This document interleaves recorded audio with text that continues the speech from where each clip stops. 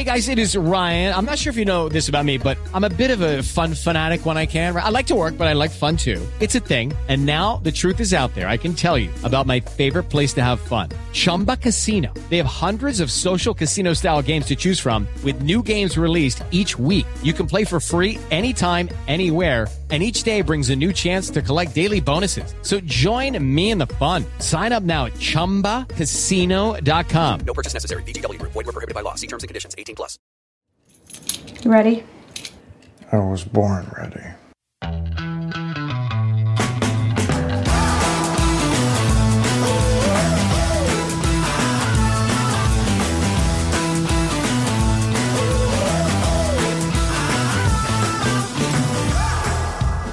Welcome to the Advisory Opinions Podcast. This is David French with Sarah Isger. I think I got to come up with another phrase, Sarah, than action-packed pod. I was going back and doing quality control listening to make sure our podcast is good. Spoiler alert, it's awesome. Thank goodness. What if you had decided otherwise? I know. Well, this would be a very different podcast because we'd be making like all these radical changes. Yeah. But fortunately, full steam ahead. But anyway, it is an action-packed pod. We're going to talk polling. Sarah has thoughts. I have thoughts. We're going to talk about the revelations uncovered by the New York Times as it obtained an awful lot of Donald Trump's tax information. We're going to talk about some of the pending election cases.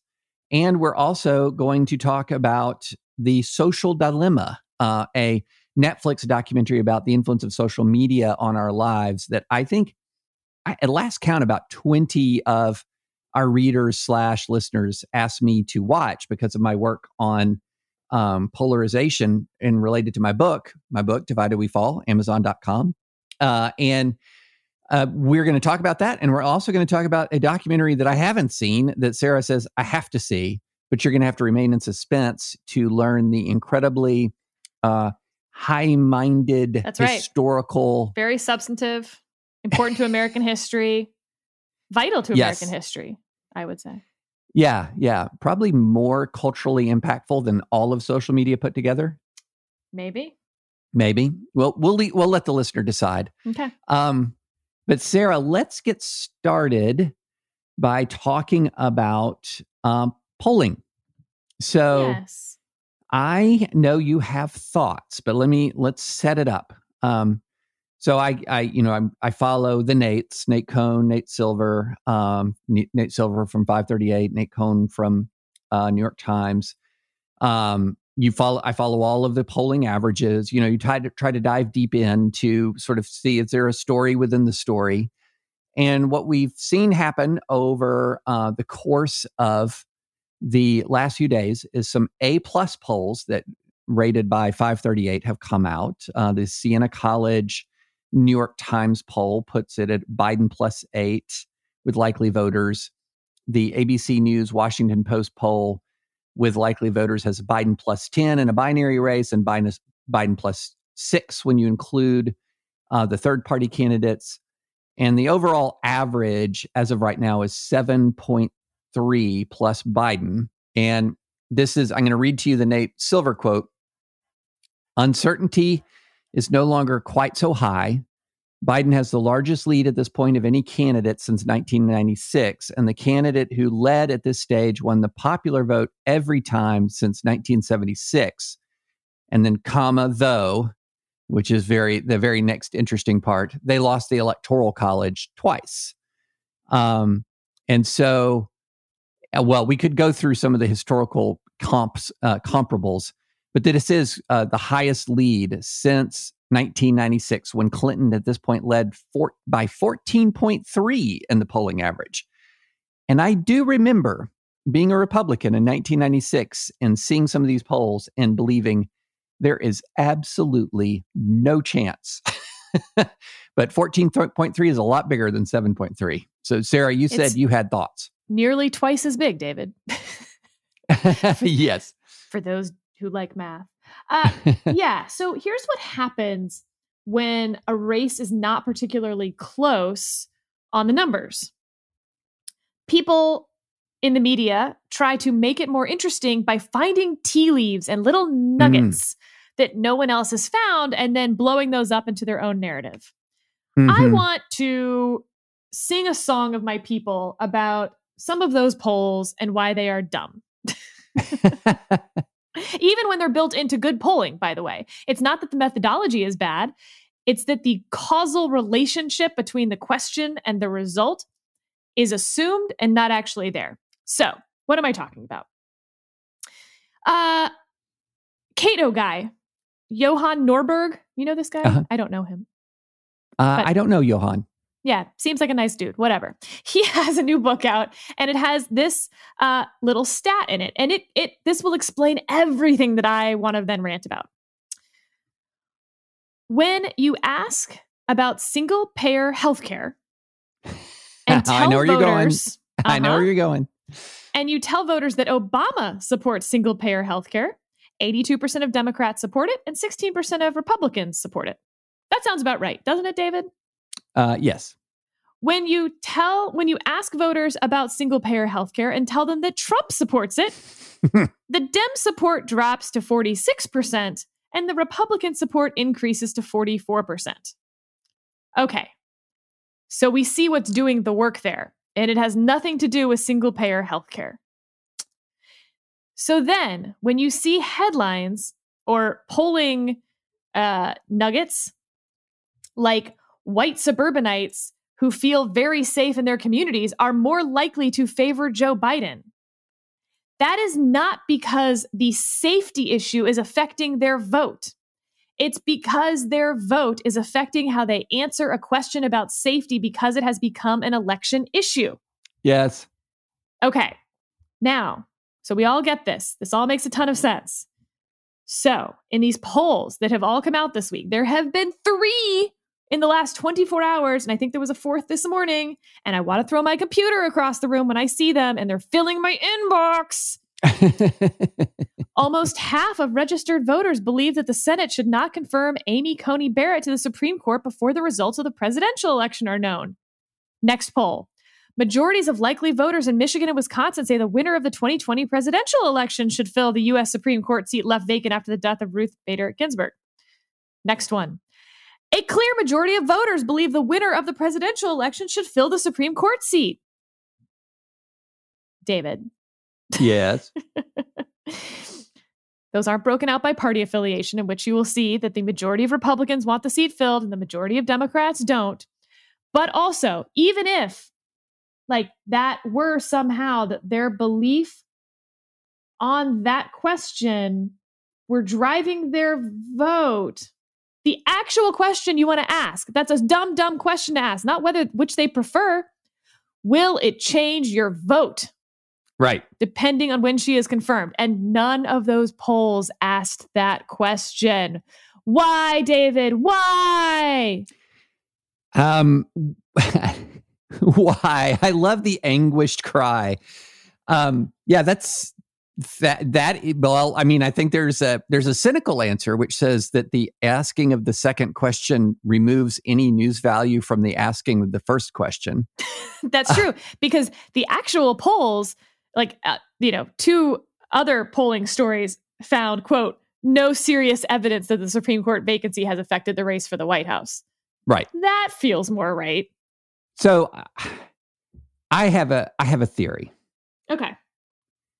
My theory is this, that when a large number of voters are asked a question in an issue poll, as opposed to who will you vote for, what do you think of Senator so-and-so's handling of controversy X? My least favorite questions. It's all crap. My theory is that a non-insignificant number of voters only learned about the existence of the controversy by the question being asked them. Yes. And that their immediate response is going to depend on what their reflexive partisan reaction. If they ID the party of the person involved and have the positive or the negative, that's going to be your answer. And it's one of the reasons why I just frankly don't pay much attention to issue polling at all. Correct. I mean, my It tells you more about the partisanship of the people. Now, the only issue polls that I find interesting are the ones that cross-cut that, where you get a surprising answer that does not match with their partisanship. Then there might be something interesting there that I want to look at a little further. But if you don't break it out by partisanship, then I'm just going to assume that it falls along the correct partisanship lines. And B, if you do, and it like these questions where some of them did break it out by partisanship, if you went through the crosstabs on when Amy Coney Barrett should be confirmed. Yeah. Okay, so yes, everyone's falling into their camp. Why did we spend money on this?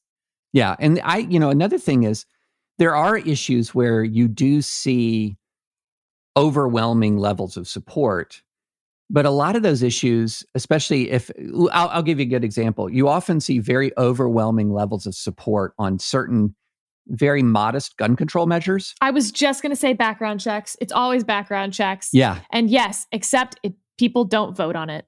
Exactly. So that's the thing is it's... Do you want clean water? Yes. Everyone says yes to that question. Will you change your vote based on the candidates' positions on what they're going to do about guaranteeing clean water? Absolutely not. I'm going to zig where you zagged. I'm going to say I want bad water to come out of my tap to give me practice for filtering it for the zombie apocalypse. Right. Okay. But you fall into that 7% of people, for some reason we cannot on any issue of do you like puppies and sunshine? The highest you can really ever get is 93%. I don't know what those other 7% of respondents are doing. I'm curious. I want to you can go back and listen to, they record all of these conversations. And so you can go listen to those if you're a reporter and go see what those 7% were saying. Maybe I need to call the New York Times and listen in on some of those calls. That must be the proportion of Americans that's commenting on my articles because I'm so obviously right. Why am I getting so much blowback in the comments section? It's that fifth dentist, Yeah, 4 out of 5. That's right. So let's go from the polling regarding Amy Coney Barrett, which I think this was extremely predictable polling result. And I think that it's not ultimately going to matter very much at all. That the Supreme Court nomination fight is not going to matter very much at all one way or the other come November. But what is your perspective right now on the race itself? I mean, you have been preaching that this is stable, stable, stable. It's looking stable, stable, stable. Are you seeing anything at all to contradict that sort of narrative of stability? No, the one thing that is interesting is that if the state polls are not getting Trump voters quite right, and I'm going to say this because I think by saying it out loud, I am unjinxing us. The tie scenario is really likely compared to past ones where yes, you could sit there on 270 to win and make the tie work. But, if you consider the polling as a snake map, where you put the states in the order of how close the polls are, you have Florida, then North Carolina, then Arizona, and then Wisconsin. I'm going to draw a little break in our snake there. Then you have Pennsylvania, Michigan, Minnesota, all those other states. If the break, if Donald Trump wins Wisconsin and all of the other states that are closer than Wisconsin, North Carolina, Arizona, and Florida, it is 269 to 269. Yeah. So I've said that Florida is his firewall state, and I still believe that because I think if you lose Florida, again, on that snake map, I don't understand why you would lose Florida, but then somehow win Wisconsin. I understand it's mathematically possible, but just in terms of practical political reality, it would be very difficult. Well, as I look at it, yeah. No, I'm sorry, I didn't finish your thought. There's some argument that Wisconsin should actually be considered the firewall for Democrats, because if they can take Wisconsin from the snake, then there's no path to victory, even if he wins Florida. Right. You know, as I'm looking at the state by state polling, what's interesting to me is sort of seeing how Florida and Arizona, which seem to be much more, even a month ago or so, seem to be much more low-hanging fruit for Biden. Although Biden still is leading by a very small amount in Florida and Arizona in the polling averages, they seem to be re-reading a bit. Yeah. Which is not that surprising at all. But the interesting thing is polling averages in Pennsylvania, Michigan, and Wisconsin are at this point right now that if Trump wins those states, there's going to be yet another conversation about a big polling swing and miss. Because right now the RCP, or not RCP, the 538 average in Wisconsin is 6.9. Yeah. The RCP it would be a big average... miss. That would be a big miss. The RCP average, again, I keep saying RCP out of old habit, 538 in Michigan, 6.9. Mm-hmm. And the 538 in Pennsylvania is 4.9. And so just looking at your old 270 to win, that is a Biden 279, Trump 256 victory. And so it appears, if you believe these polling averages, that what used to be the Midwest blue wall before 2016 appears to be reverting to type. And if that's the case, then Trump is just done. But if that's not the case, Sarah, when is somebody going to figure out how to poll the Midwest?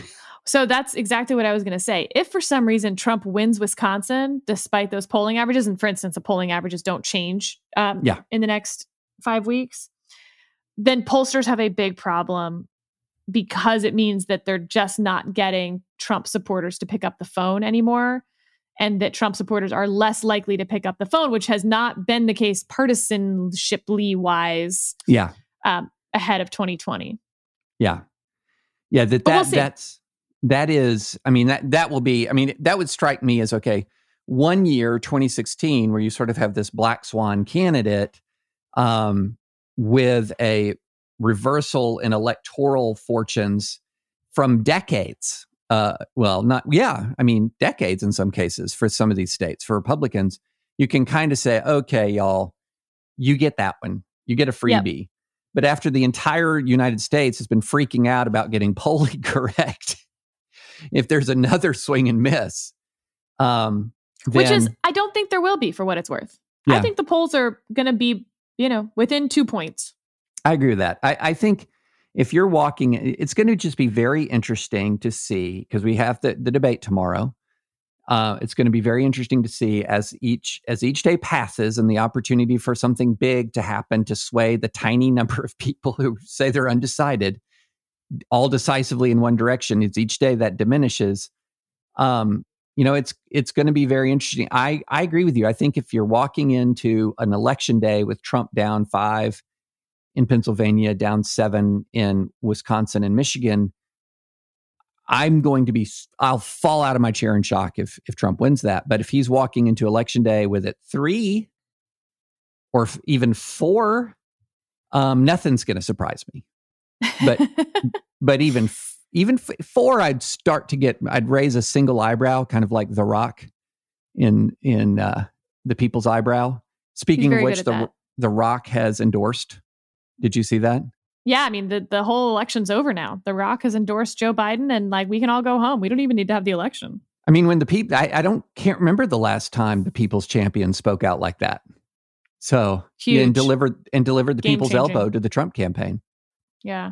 Yeah. So anyway, so somebody sent me a text and said, could that be the only celebrity in America who can move votes?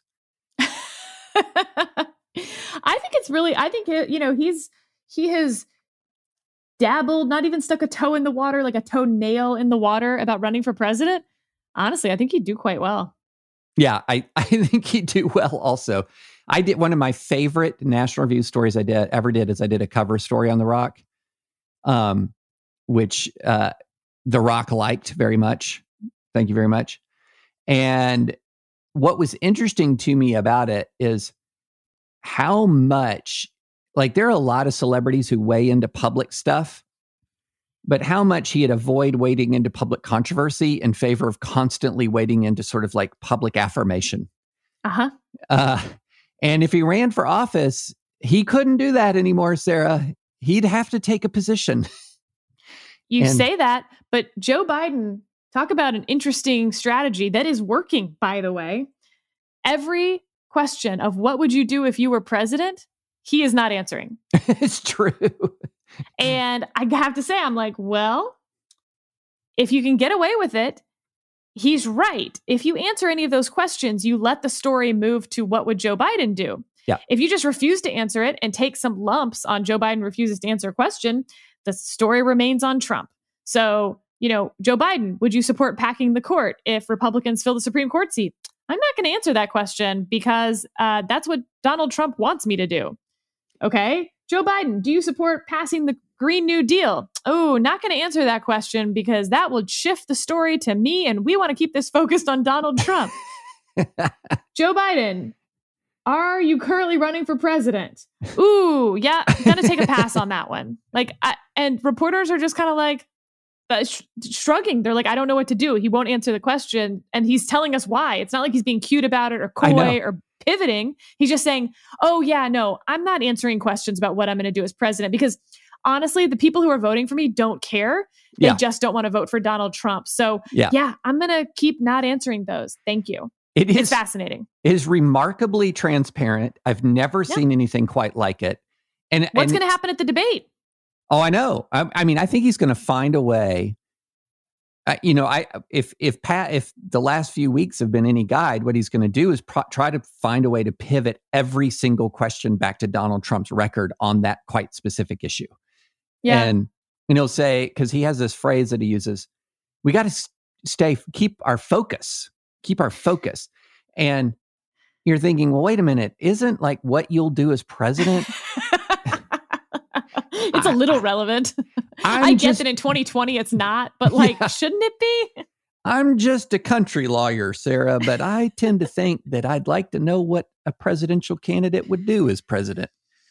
A great SNL skit that we have not discussed, despite this being a legal podcast, is Caveman Lawyer. Caveman Lawyer. Oh, man. What a fantastic. I just learned how to make fire, but don't you think that? My client is entitled to between 1 and 1.5 million in compensatory damages. So good. That was Phil Hartman, right? Yes, absolutely. R.I.P. Okay, so let's move on. So we've talked about stability. We've talked about with stability of polling leads, stability of people's attitudes. And that leads us straight into the giant scoop that broke out last night, set Twitter aflame. I just dipped my toe into it until this morning because I had things to do like watch Sunday Night Football and binge Cobra Kai. My fantasy team crushed last night. At the last minute, I picked up Burkhead, 27.8 points. Nice. So delicious. It just tasted so good. So, Sarah. Yes. How many federal judges are in your fantasy league? None. Oh, I don't believe you. None. This is a Politico league. Oh, it's a Politico league. You're not in the Steve Hayes, Chuck Todd league, are you? No, I don't get invited to such frat star high-minded Politico leagues. I was on Chuck's podcast promoting my book and talking about polarization last week. And I almost told him he doesn't have a real fantasy league with real football expertise unless I'm in the league. But then you're like, oh no, I'm going to have to join their fantasy league. I thought I'm going to have to join their league. So anyway. So this story comes out last night and my jaw dropped that here we are in late September and lo and behold. Yes. So here came the news of the Trump taxes. And so the best guess is, and almost, one of the more, it appears that the New York Times, somebody broke the law and got the New York Times a bunch of Trump's tax returns from the last 18 years or so. And I think it's an interesting clue, by the way, that they don't have the tax returns from 2018 or 2019. And enlighten us, Sarah. It means that you basically know when that person left whatever position gave them access to the tax returns. Yes, right. So no rank speculation, but as to who it could be, but it does narrow down to determine who had access. Correct. It's probably not someone who currently has access to his tax returns. Right. And the basic, the top line is that he paid very little in taxes for the last year that they had, the first year of his almost said presidency, $750 total, paid $750 maybe the year before. And basically, there's this really helpful chart that the New York Times has constructed that shows that Trump brings in a lot of money on any given year. Between, I think the low that he has is a little north between 20 and 40 million in 2000, to a high of when The Apprentice was really giving him money of a little more than 140 million in 2005. And then, but then come the losses. And so beginning in about 2009, 2010, he just starts losing some serious money. DJT Holdings loses a ton of money, and it looks like Trump National Doral is an absolute giant money pit. And so he ends up with large net losses. And, one of the legal realities of taxes is that when you lose money, even if a whole bunch is coming in, you're not paying taxes. So the fact that Trump, who has who might have 80, 100 million coming in a specific year, doesn't pay any taxes is not surprising when you learn in that same year, he might have had about 120 million. So he might have had 80 million in income offset by 120 million in losses in various businesses that he runs. You're not going to pay taxes then. And so there's been year after year after year where his losses have far overwhelmed his income and he hasn't paid taxes. And none of that is illegal. It's not even particularly controversial, except for the thing I'll talk about next. But what was your first blush thought when you saw all this? I wondered how the White House would respond. And last night they said, well, in the story itself, they say that the information is false, that they do not have the correct tax returns is what is implied. But this morning, the president, of course, contradicted his own people. But this is a little confusing, per usual. The fake news media, just like election time 2016, is bringing up my taxes and all sorts of other nonsense with illegally obtained information and only bad intent. So wait, is it fake or is it illegally obtained? Because if it's illegally obtained, they're your tax returns. If it's fake, then they're not your tax returns. Right. So I'm going to assume they are your tax returns. Yeah. If you're saying they're illegally obtained. And if they're not his tax returns, it's a grade A+ journalistic scandal that is correct. Splashed all over the New York Times. He says, I paid millions of dollars in taxes, but was entitled, like everyone else, to depreciation and tax credits. And look, you had talked to Trump voters about whether they're going to care about this, David. And they're going to say that, which is our tax system is totally broken. And someone said something very smart to me. Which, a Trump supporter said this, David. A healthy country doesn't elect Donald Trump. And Trump supporters know that. As in, like, they're not saying that this is good. But Donald Trump is the vehicle that they need right now. And so they're voting for him.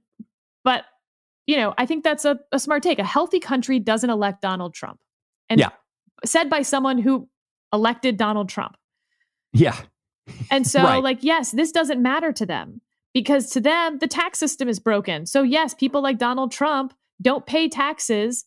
And good for him, because the Trump voters wouldn't pay taxes if they could avoid it too. Yeah. I have a slightly, no, and I don't think this is going to alter anything right now. I mean, I think if you we've talked a lot about stability. Let's just talk about strength of support and opposition as different metals. Okay. Yes. So a very soft metal is lead. A very hard metal is titanium. And, metallurgists on the podcast, please don't. Are very upset with us already. Yes, please don't say, well, actually, there's a different, you also have to consider brittleness of the metal, because a metal can be quite hard but brittle. But no, I'm just going sort of like comic book level thoughts of would you want lead armor or titanium armor? Okay. And I think you'd rather have titanium. So I feel like the process of attitudes with Trump has moved rather quickly in the primary process from lead to iron or steel. And then once he received the nomination and he got the, and all of the factors of negative partisanship locked into place, like we were just talking about how you have to read everything through this negative partisanship. Then it goes from iron or steel to I don't know, starting to move towards titanium, because you have, as we've seen, these approval ratings for President Trump have been more stable in good times and bad than any president in the modern era. And then the closer we're getting to the actual election, we're hardening into stuff like adamantium, like the metal that's, in the superhero Logan's skeletal system. And this is not going to dent that adamantium. But I think there's two areas where this matters. And there's a woulda and a maybe part where it matters. And you tell me if I'm wrong. The woulda is in the primaries. If this kind of information that shows that, far from being sort of like this iconoclastic, spectacularly successful businessman, that negative polarization had not locked in yet, only a plurality of Republican voters supported him, that he was awash in almost a decade of extraordinary losses, and that he was, that he was in a down, arguably, the picture that's painted is not one of apex predator business success, but somebody who is looking for a way to boost his income.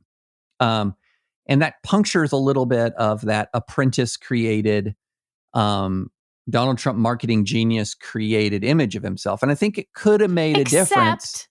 Except all of the candidates in the primary were hitting him on the bankruptcies. And he had a good / whatever, it worked answer, which was, yep, because bankruptcy lets you discharge debt and then I could start over. So why not? Yeah, but a lot of those bankruptcies were old news. Like in the 90s. Yeah. If you're hitting him on bankruptcies that are a quarter century old, and he still seems to be this sort of business colossus, I think, I don't know, maybe it could have mattered. I think this shows there are good reasons why he didn't release them. It wasn't going to be, it just wasn't going to be good for him to release those tax returns. So I think there's some part of this that's a woulda, coulda, shoulda. Now, here's the other part. Let's assume, just for the sake of argument, although we'll say it a million times, he has a chance at a comeback, but let's assume there's the stability that we see and he does lose. And if he loses decisively, there will be a people who will jump off the Trump train. And there will be lots of people who will jump off the Trump train. And they'll look for things that will have rationalized their presence on it for so long.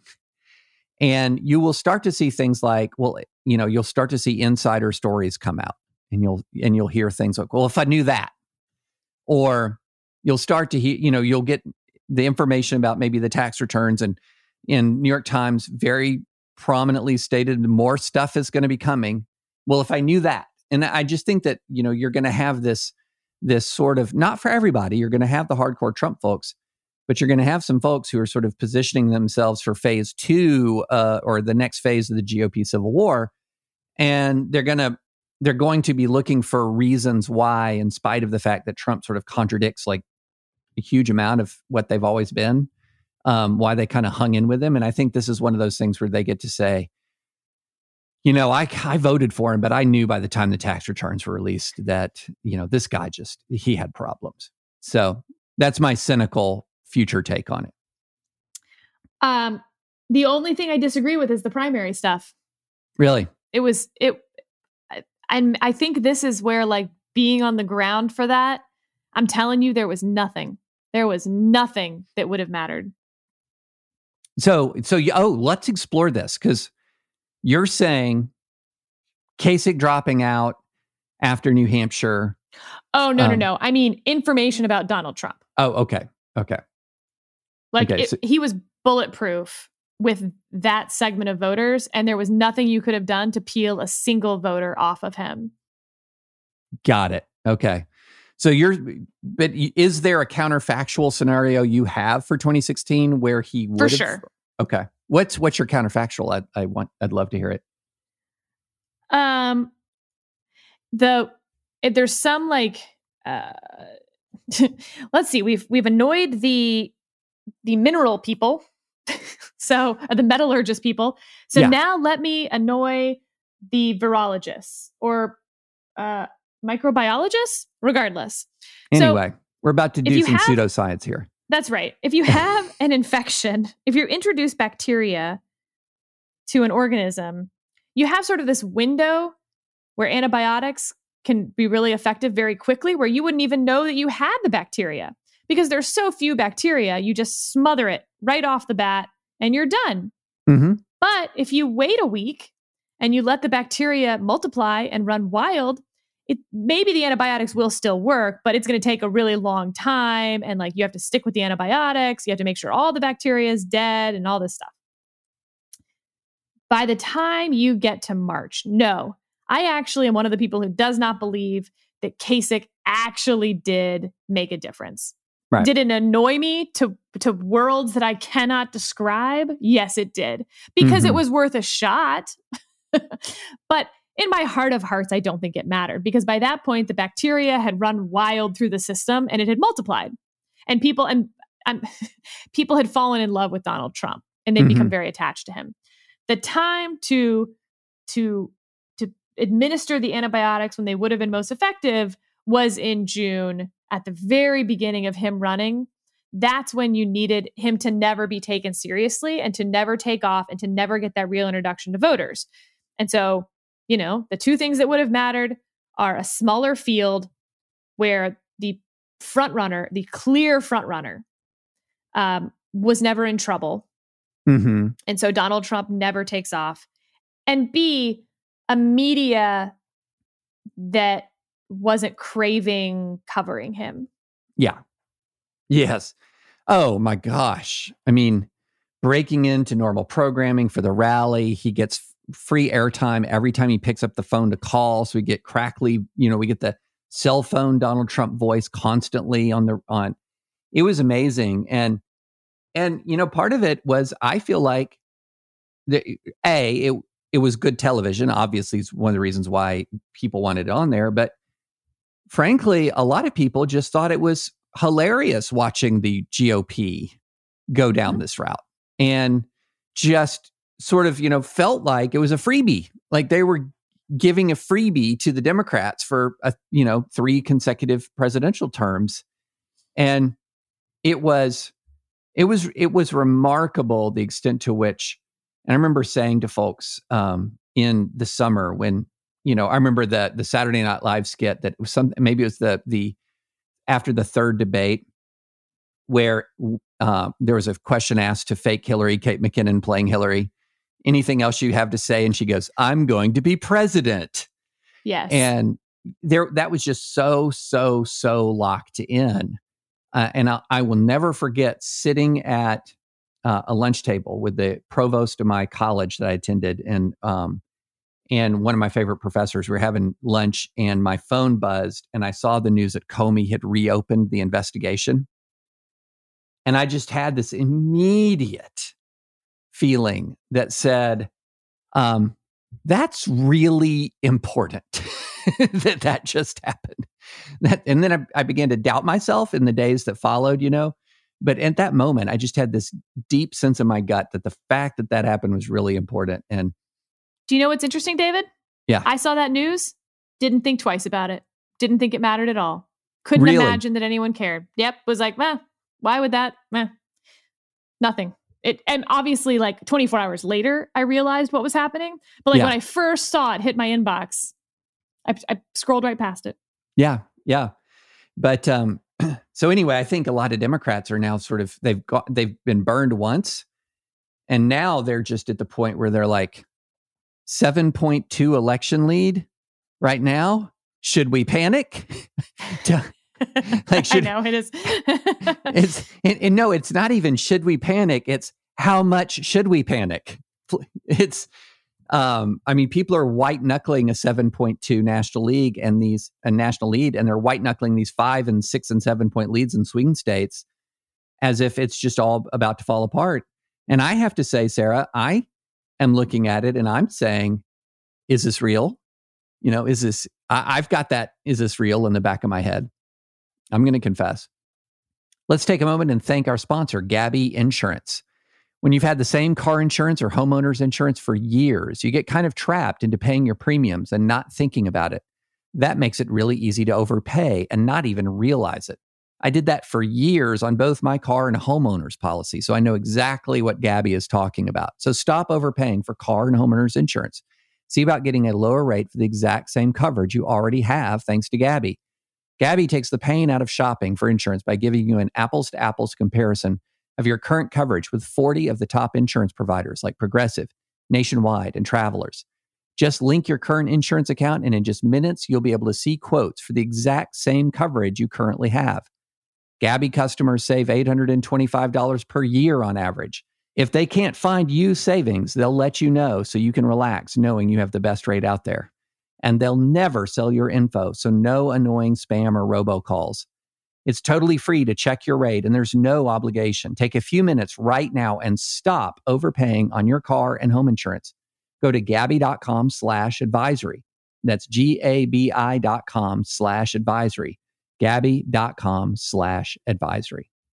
Shall we talk election litigation? Let's do it. All right. Introduce us. So,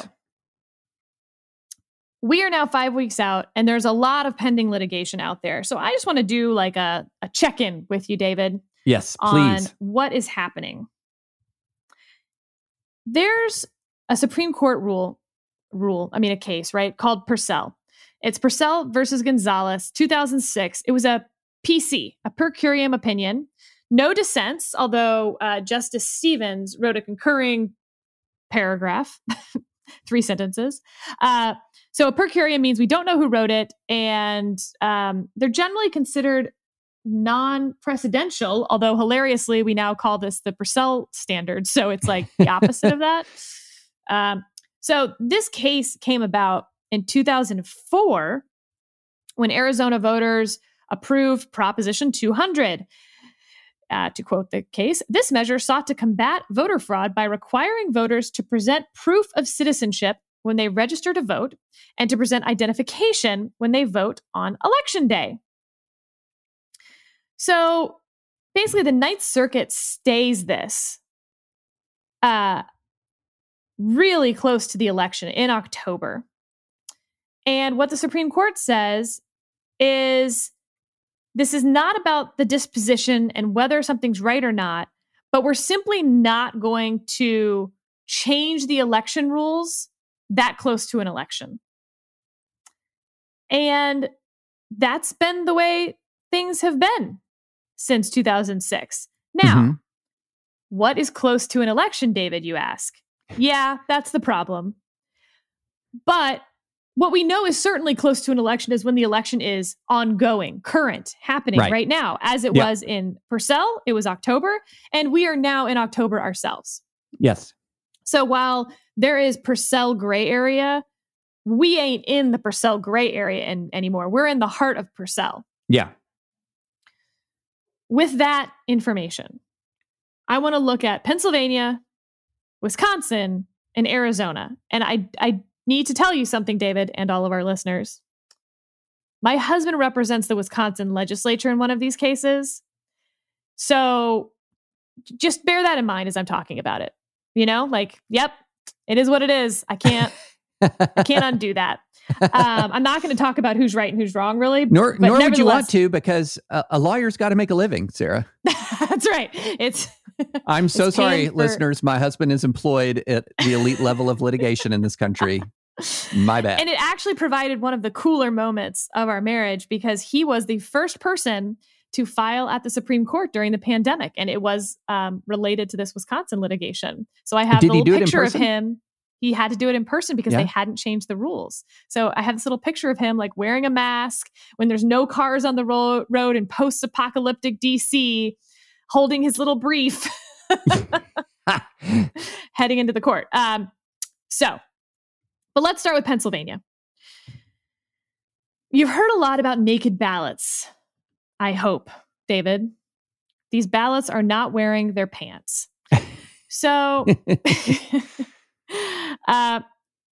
what are naked ballots? Pennsylvania decided that when you return an absentee ballot, you put it in an envelope, literally like to mail it back. But then there's going to be an envelope within that envelope that is called the secrecy envelope. And so the question about naked ballots is whether if you forget to put it in the secrecy envelope, but still put it in the voting envelope, can we count your ballot? And currently the answer would be no.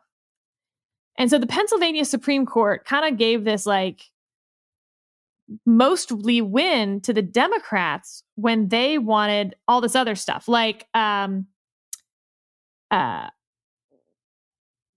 postmarked ballots that were received within 3 days of the election, that were postmarked by election day, will be accepted, even though the law says that they, in fact, need to be received by election day. The Supreme Court said, no, 3 days after is fine. They also said, though, that if it has no legible postmark, it can still be received within 3 days after the election day. There was some stuff about drop boxes. They knocked the Green Party presidential candidate off the ballot. There was ballot harvesting. They rejected the Democrats wanted to do community collection where you can go pick up everyone's absentee ballot. So they lost that part. And then no one really noticed the naked ballot thing. So now Pennsylvania is just in shambles. Democrats are upset that they can't do ballot harvesting, community collection, and that all of these ballots that get turned in without the secrecy envelope, the naked ballots, are going to get rejected. Republicans are upset because of this postmark issue. That basically, if you have no legible postmark and all of a sudden a ballot shows up 3 days later, that the Supreme Court, the Pennsylvania Supreme Court, says you need to accept that. Litigation aplenty. So the Republicans have intervened and asked for the Supreme Court, the Pennsylvania Supreme Court, to stay its order so that they can take it to the U.S. Supreme Court to apply the Purcell rule and say, look, you can change the rules of the election for the next election, and the Pennsylvania Supreme Court can do that, but you cannot do it in mid-September as the election is ongoing. Fascinating, because there's also, you want to defer to the Pennsylvania Supreme Court about their own rules and laws. And you want all these states to have, 50 laboratories of experiment when it comes to pandemic law, if you will.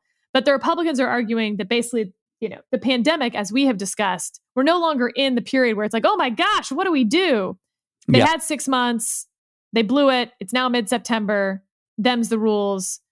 If the law says it has to be postmarked and received by election day, you can't change that in mid-September. It's getting too difficult for voters. But David, here's the problem with the Purcell rule, I think. What about if voters in mid-September, now they just don't know what the rules are? Is it that you have to postmark it? You don't have to postmark it? I don't know. And so what's going to end up happening is no matter what the rules are going to change now in October, because either this is going to be in effect or it's not going to be in effect. And we're not going to know still for probably another week or two. Yeah. I mean, confusion it strikes me, inevitable at this point. Correct.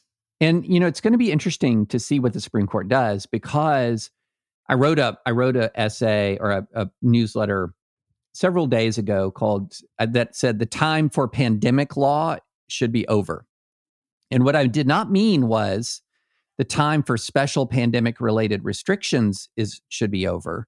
No, the time for absolute judicial deference to pandemic related legal measures should be over. In other words, we went through a period, and you and I talked about this at length, that when you're in the period of maximum uncertainty regarding a pandemic, that's the period of maximum discretion of state public health officials. They're the ones who are tasked constitutionally by our system of government with responding to public health emergencies. But the longer we live with the particular, and the more that we know about the particular, virus at issue or the public health challenge at issue, then the more regular constitutional order should begin to lock in. That there's going to be less judicial deference to pandemic-related restrictions. Again, that does not, to make it really, really concrete, right now, I think even under normal judicial review, a masking restriction imposed on churches should be upheld. It meets normal constitutional tests. But if you're going to say you can hold a political convention, but you cannot hold a church service, that would be struck down under a normal judicial review standard. Or to take the case that's most controversial, how the Supreme Court upheld Nevada's rule that restricted churches but allowed Nevada's rule that restricted churches but allowed for a lot more leeway for casinos. Like, I think that should have been struck down by the Supreme Court, but they were still operating in the zone of pandemic law. Are they still going to be now? And are they going to have this consideration, because they're human beings, that says, wait a minute, if we're operating, we were operating in pandemic law until just right now, right before the election, and we rule in favor of, say, the Pennsylvania Republicans, there are all these human considerations in there as well. So it's going to be interesting. Wisconsin is very similar. Slightly different procedural posture, but they have 5 issues in their case, some of which are exceedingly uninteresting. But the Democrats wanted to extend the deadline to register to vote, extend the deadline to receive absentee ballots. There was some weird thing about faxing absentee ballots and then emailing back ballots. Let's skip that one. What's faxing, Sarah? I'm not familiar with that term. Right? Yeah. Getting information out to voters, and then the residency requirement for election officials. So if you've noticed headlines about Wisconsin, it's all been about the absentee ballot, receiving those after the date of the election. Current Wisconsin law would say that they have to be received by 8 p.m. on election day, which is when the polls closed. The initial court opinion was that could be extended for quite a while. But then the Seventh Circuit has now stayed that. And, it is a mess. On the one hand, I don't think there's any voters who are intentionally trying to get their ballots in after the deadline. Right. But at the same time, maybe we should be telling voters, vote early, real early, mail it early. Don't send it in the day before the election. It's not going to make it in time. So that has been stayed by the Seventh Circuit as they're considering it, pretty likely to go to the Supreme Court as well. And again, we're running out of time here, David. The Supreme Court's going to end up getting these in mid-October, and they're definitely going to purcell them. They're going to purcell the crap out of this because they're not going to wade into this world. But it's going to turn a lot on these absentee ballots.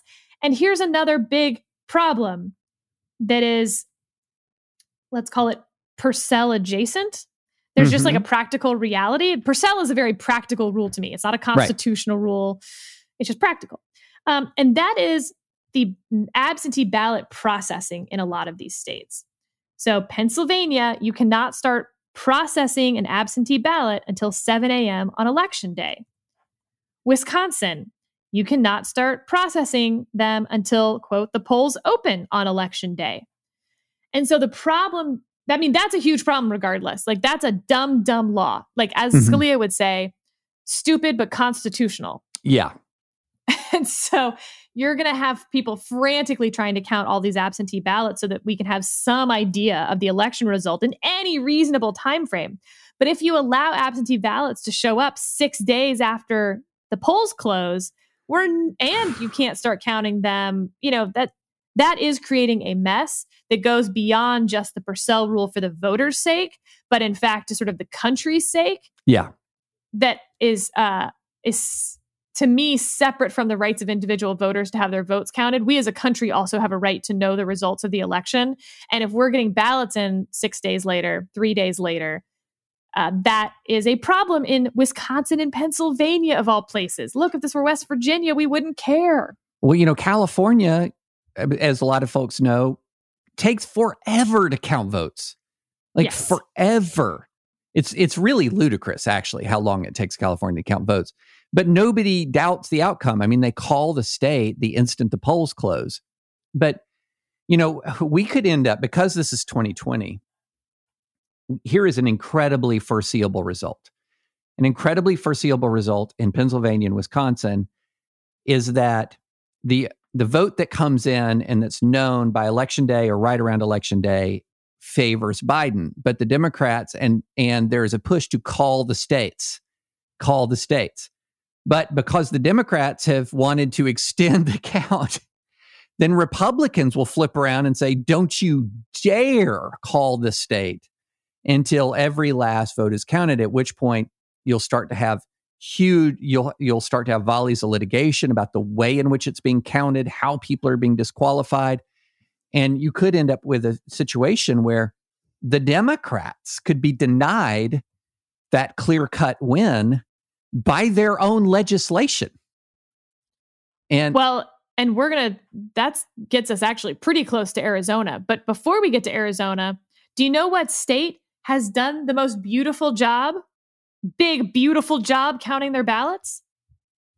Oh, whenever I'm saying what's the best state and I don't have any clue as to the answer, I'm just saying, of course, it's Tennessee. No, it's Florida. Oh, the yeah. state that screws Florida. Yeah, up you're their correct. elections the most is actually really good at this. So they start voting or counting their absentee ballots 22 days in advance of Election Day, starting at 7 a.m. And that's why on Election Day, we may have all sorts of other problems with Florida ballots, but the one problem we don't have is those absentee ballot counts. They're done. And it's great. And other states should do this, not because they have to, not because it's mandated by the Constitution, but because it's smart. Yeah. At this point, Florida is like a battle-hardened infantry battalion. Like they're tired of being made fun of. Yeah, they've got this grim look in their eyes, like yes. We've seen things, but they now at this point, like they know their business. They know this dirty business, and they've got a greater handle on it than most states, because holy smoke, have they been through the electoral wars. In 2 weeks, Florida starts counting their absentee ballots. Pennsylvania, by the way, tried to start counting their ballots earlier this year, but, and I'll get these numbers slightly wrong, the governor wanted them to start counting 3 weeks in advance, but the Republicans only wanted them to start counting 3 days in advance, and they couldn't compromise, and now no votes are getting counted. Cool, guys. Real good plan there. Love the outcome. So last state, Arizona. And I mentioned Arizona because it's very different than Wisconsin and Pennsylvania. Arizona voters, or governor, anyway, they passed a ballot harvesting law, anti-ballot harvesting, which I believe about 18 other states have. Oh, disclosure, by the way, husband also has an amicus brief in that case. Gotcha. So sorry, listeners. So 18 other states or so have anti-ballot harvesting. This is where someone not related to you can just go around and like pick up people's absentee ballots. Some people see that as really helpful. You go around to a nursing home and take all their ballots for them and mail them for them, or turn them into the election office. It's a very nice thing to do, like helping a little old lady cross the street. Other people see that as a recipe for fraud. You can take those ballots and steam them open, or change them, or throw them in the trash if you think that all of those people voted for not your candidate. So Republicans passed that anti-ballot harvesting law. Democrats have sued. It is up on a cert petition to the Supreme Court. And the Supreme Court, I believe, is looking at it at their first conference. And you know what, David? It's going to get decided after the election. And everyone's fine with that. Because that's how we should do election laws, well in advance. Right. And so, yeah, the merit stage of that won't happen for quite a while. What I find funny about that case, by the way, and to your point about you don't know which laws are going to help you or hurt you when the time comes. Yeah. The most famous and recent case of a voting fraud prosecution and an election that was actually overturned and the election had to be redone was over an anti-ballot harvesting. That's what they used to prosecute these guys. Yep. In North Carolina, and it was the Republicans. Exactly. Like that's the most prominent, most famous recent like fraudulent election was a Republican in North Carolina. Yep. And they needed that anti-ballot harvesting because they actually never proved that he committed fraud per se. What they proved was that he violated the law by collecting all these ballots. And there's some evidence that he threw in the trash the ballots that didn't vote for the right candidate. But that's not what they had to prove at court because they could prove the thing before that, which is why you have these anti-ballot harvesting, because it's much easier to prove that someone took a bunch of ballots. It's much harder to prove than that they did something nefarious with them. Right. So if you're expecting either side to stay principled on which things they favor, we should count absentee ballots that arrive after the election day. No, that will not be principled. It will be pure who's in the lead and who's not. It's all power now. I mean, I'm constantly reminded of the moment in Tyrion Lannister's trial in the Red Keep, where Tyrion looks at the assembled nobles of Westeros, and as he's about to be railroaded into being executed for a crime he didn't commit, and he says, "If you're looking for justice, you've come to the wrong place." And I think if you're looking for principles, you've come to the wrong country for right now. Anyway. Certainly not in 2020. Yep, not in 2020. Shall we talk a little bit of Silicon Valley, social media, social dilemma, followed by your... So this is a documentary, the genre of documentary that I don't watch because they are not historical. They are sort of current feelings documentaries. And I tend not to care about people's current feelings about events. But David, it does seem relevant to your book. So yes. What tracked with what you were saying and what did not track? Was there anything in the documentary that you were like, nah, dog, you got that wrong? So the documentary, just to back up, it's called The Social Dilemma. It's on Netflix. I would recommend that you watch it. And it sort of has three strands running through it, two of which I largely agree with, and one of which I think is a little overblown. So the three strands are these devices, your phone combined with social media, have an extraordinary hold on your kids. And the algorithms are designed very intelligently to hold their interest in specific ways, to prod their interest if they've abandoned the phone for a while, to do all kinds of things to sort of just like keep you there, okay, to keep you looking at the product and to keep you engaged in the product or keep you engaged in the phone. And they make this, this statement that if you're not paying for it, you are the product. In other words, what is happening is you are being sold to advertisers. And I think that's all, pretty conventional wisdom, a lot of it at this point, but they did a very clever thing where they did this sort of, and some people have rolled their eyes at this, but I thought it was pretty clever. They showed how the algorithms work, but they personified the algorithms as if there's like three people at a control room, like saying, Johnny hasn't looked at his phone in 90 minutes. Whoa, his ex-girlfriend just posted a picture. Let's ping that, and so it does that. And which is all, it's, all just the function of algorithms pinging you when people you have a high degree of interaction or past interest with do something new. but it really showed how the operation of the technology grabs and holds you. Then the other thing that it did, I thought that was pretty effective, was it did show how, and correlation isn't causation, but it did show that there is, with the rise of social media, especially amongst young people, we've seen a real high rise in anxiety, depression, and some of these maladies of where kids are just sad and insecure.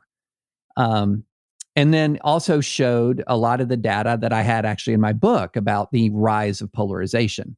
Now, I'm less convinced about that because the rise of polarization, you can really track back to well before the rise of social media.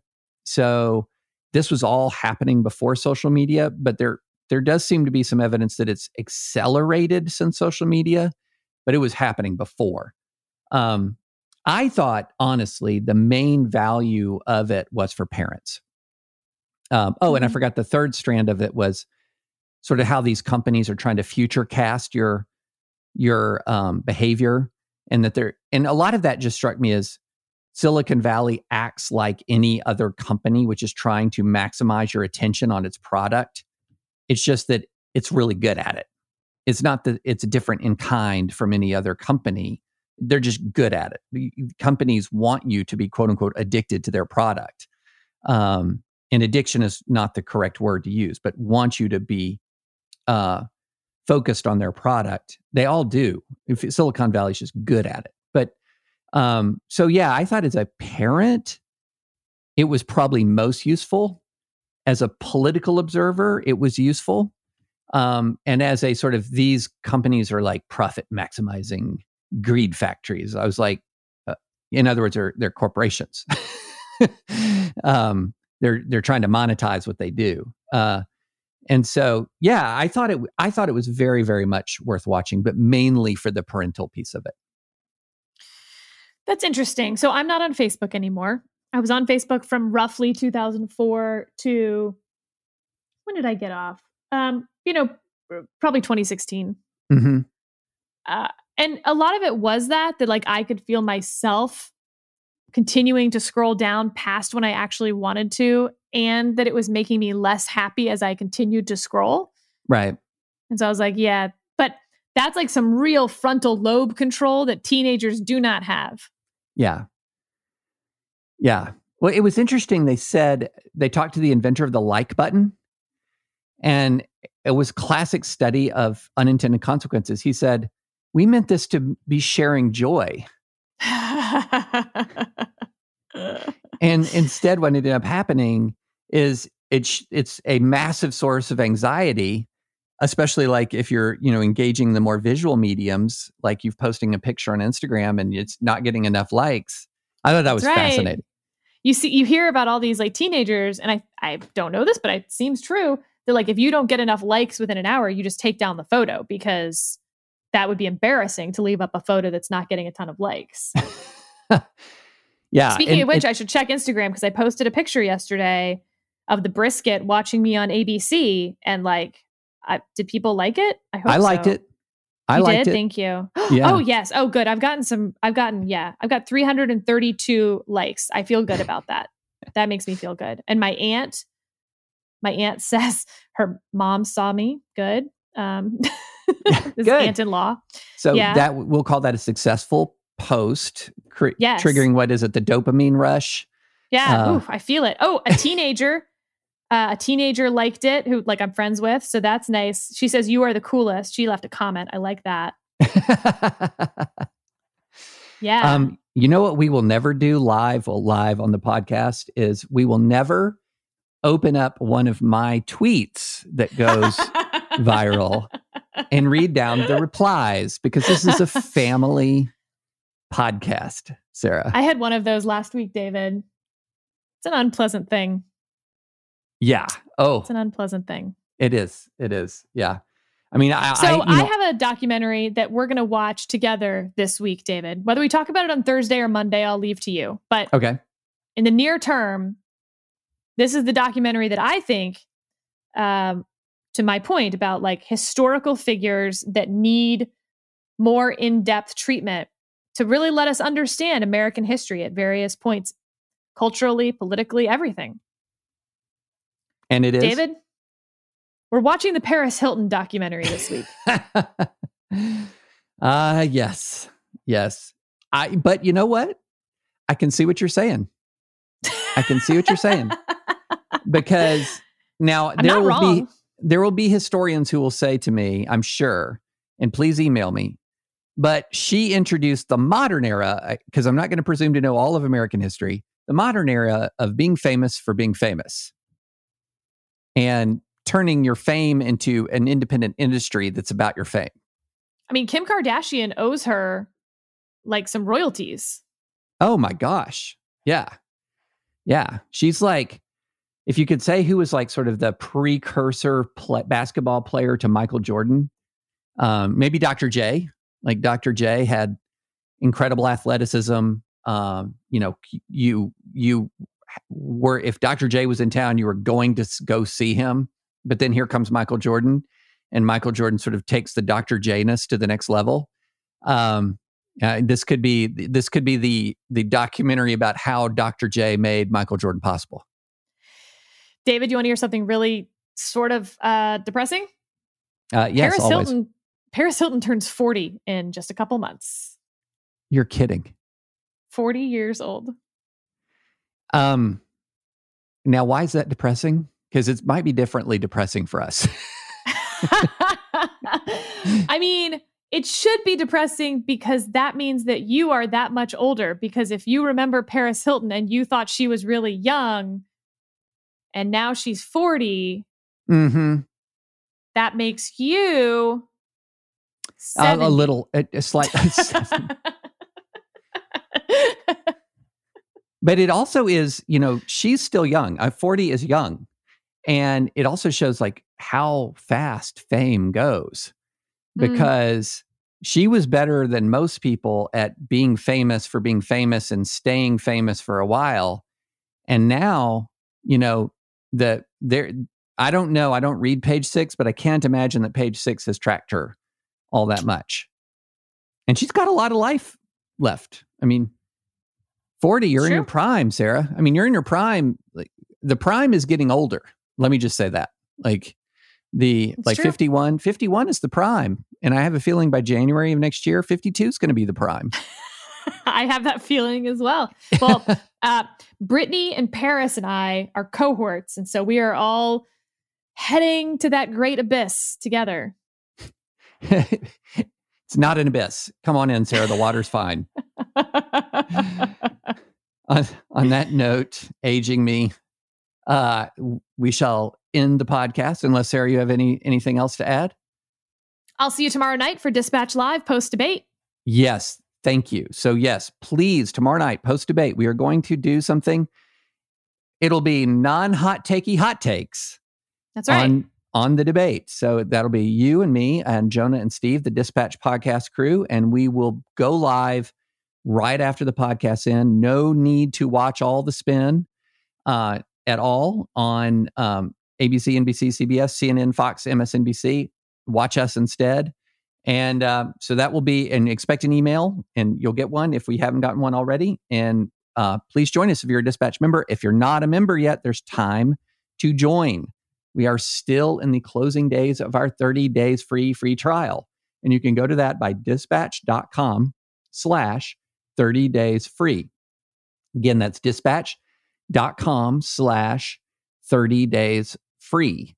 And if you're not sure, go to the dispatch.com. We've got the stuff on the website. A lot of it is out from behind the paywall. So you can check us out and see if you want the stuff that's in the paywall. And again, that's dispatch.com. 30 days free. And we will see a lot of you guys tomorrow night. And until then, we'll be back on Thursday.